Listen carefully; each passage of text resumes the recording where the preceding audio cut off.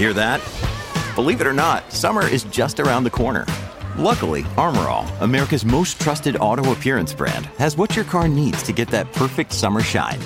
Plus, now through May 31st, we'll give you $5 for every $20 you spend on Armor All products. That means car wash pods, protectant, tire shine, you name it. Find out how to get your $5 rebate at armorall.com. Armor All, less work, more clean. Terms apply.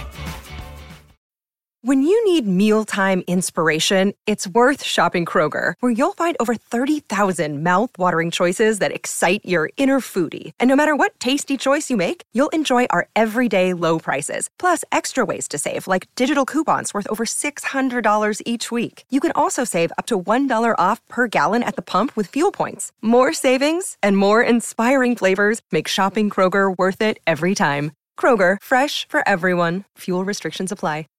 If you've got a thirst for knowledge that never quits, Brightside Podcasts are just what you need. Whether you're into recent discoveries, space exploration, true stories, or useful tips for self-improvement, psychology, gadgets, or just your day-to-day routine, there's something for everyone. You've probably noticed that train and bus seats are covered in fabrics with weird patterns. Have any idea why? Well, they use these patterns to cover any germs and stains on the seats. The brighter the color and the more patterned it is, the harder it will be for passengers to notice any stains and get grossed out. Also, the patterns are usually so ugly that no one even wants to look at them for long enough to spot any stains. So, yeah, the pattern is there to make you look away, and if you look, to make it less noticeable. No bus will ever have plain white seats, that's a guarantee. Just a few more bus-related questions to answer, like, why don't buses have seatbelts? Buses are overall way safer than cars because they were designed this way. The idea behind this is called compartmentalization, meaning that the seats have high backs that absorb energy. The seats are also placed close to one another, so there's less space to move in case of an impact. Also, on a bus, the passengers sit pretty high off the ground, and in case of a collision, the force is absorbed by the bus's deck and not by the people inside. On top of that, a bus is way heavier than most other vehicles, and even if there is a collision, it distributes the force way differently than a regular car. Due to its weight, a lot of force is absorbed, and bus passengers don't experience much crush force. So, small and light buses that can't distribute the force as well actually do require seatbelts. And we have to remember that buses drive slowly, which minimizes the risk of an accident overall. We all know that school buses are yellow, but why? It's for visibility reasons. Yellow is one of the most easily recognized colors, and for a human eye, yellow is even more visible than, say, red. So, school buses are yellow to make them more distinctive. Also, yellow is visible in the dark, in fog, and on a rainy day. Actually, the color of the bus isn't really a true yellow. It also has a hint of orange. This shade even has an official name, National School Bus Glossy Yellow. By the way, taxicabs are yellow for the same reason, to be more visible in any weather conditions. Also, buses have huge steering wheels, and I finally learned why. Buses are bigger than regular cars, and they're also way heavier, so it's harder to turn a bus around, and way more strength is required to do so than when you drive a car. A bigger steering wheel that has a bigger radius allows the driver to turn the vehicle more easily, and it requires less force than if the wheel were smaller. Trucks have big steering wheels for the same reason. But have you seen those stuffed toys that some trucks have attached in front of them? Turns out, it's just a way for truck drivers to customize their vehicles. It's like a mascot that speaks about the truck or the driver.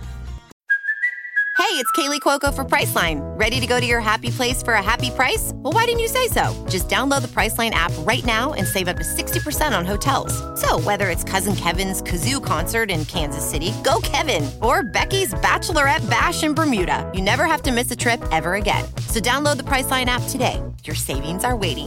Go to your happy place for a happy price. Go to your happy price, Priceline. It's also a way to communicate to the world that the truck driver isn't all scary and tough, but a soft and harmless person that you shouldn't be afraid of. At least, that's how some truck drivers explain it. In Asia, There's also a belief that road accidents are caused by ghosts, and hanging toys are a way to distract the ghosts from causing harm to the truck. Ever been on a road trip? If you're not the driver, all you have to do is just sit in one place and do basically nothing for hours. Doesn't sound like a hard task, but some people find it terribly exhausting. And because of this, they resent road trips. Why do they get so tired? Well, sitting in a car isn't like sitting in a chair. The brain doesn't relax. Instead, it controls everything that's going on, accounting for movements and making sure that you maintain the right posture. Your brain is constantly working, exchanging bits of information with your muscles, so your body is working. Some people get tired because of this. If you aren't doing much, it doesn't mean that your body isn't doing much. Train rides are way more tolerable because trains don't stop or change speeds as often as cars do, so the body is more relaxed, and train trips are way more tolerable for people who aren't fans of road trips. Another mystery is why it's way harder to stand still in the same spot for 30 minutes in comparison to, for example, walking for 30 minutes. Again, it sounds like you're not doing anything when you're standing, so why is it so tiring? Well, standing is a pretty hard task for your body. When standing, the muscles in your legs work very hard to support the mass of your whole body. If you're standing, there are not many muscles working, and only a few of them have to do all the work. When walking, there are more muscles working at the same time, so it's easier. Also, when standing, both of your legs are working without stopping. But when walking, each of them gets a tiny break each time you step using the other leg. Why is it that the same book can have different covers? There are several reasons for this.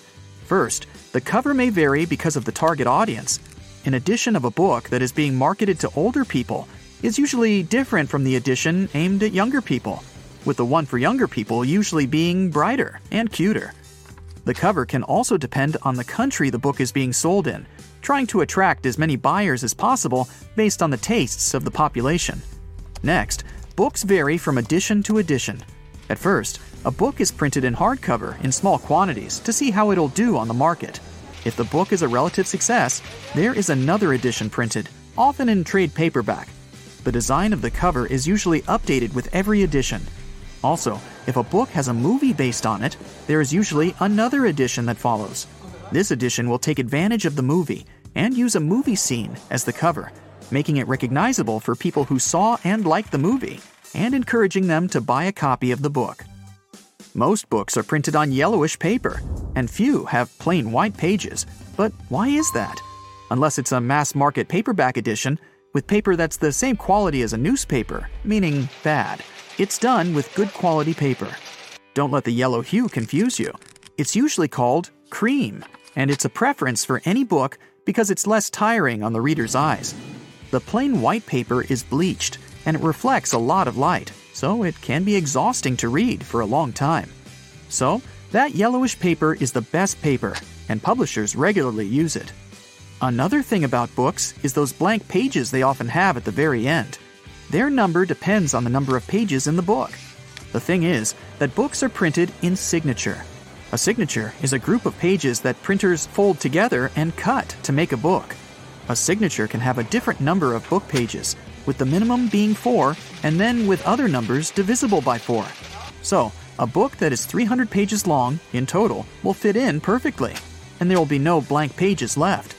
But if a book needs 303 pages, it'll need an additional signature, and the extra pages will remain blank, often marked with the word notes or with the message, "This page is intentionally left blank," to let the reader know that there's no important information missing. Ever wondered why most doctors have sloppy handwriting? No, there's no class in medical colleges on bad handwriting. The reason why it's so common is that doctors are always in a rush, and they write as fast as possible to keep their momentum, so there's no time to care about writing nicely. Also, keep in mind that you're not the only person who they write a prescription for over the course of a day. Doctors do a lot of paperwork, working for 10 hours straight, and they're just too tired most of the time to give you a properly written note. Have you noticed that most songs, in general, last somewhere between 3 and 4 minutes? Well, originally, songs were being played on a phonograph record player from a vinyl record, which was spinning at 78 revolutions per minute. So, the size of the vinyl record basically determined the length of the song. there were two basic record sizes, a 10-inch one, which had room for about 3 minutes of playtime, and a 12-inch, which could fit a 4-minute song. So, at the beginning of the 20th century, if an artist wanted their song played, they couldn't make it longer than that if they wanted to be able to sell a record. Times have changed, but still, most songs are about 3 to 4 minutes long. The initial reason for sticking to this pattern was also because of radio. If a song was too long, it would either get cut in half or some parts would be left off to make it fit into the 3 to 5 minute radio standard. If an artist wanted the song on the radio, and if they wanted to earn money from it, they'd do their best to make a song that fits the standard so that the whole piece could be played without alterations. Today, even if there are longer songs, a 3 to 4 minute song is now a tradition that artists typically stick to.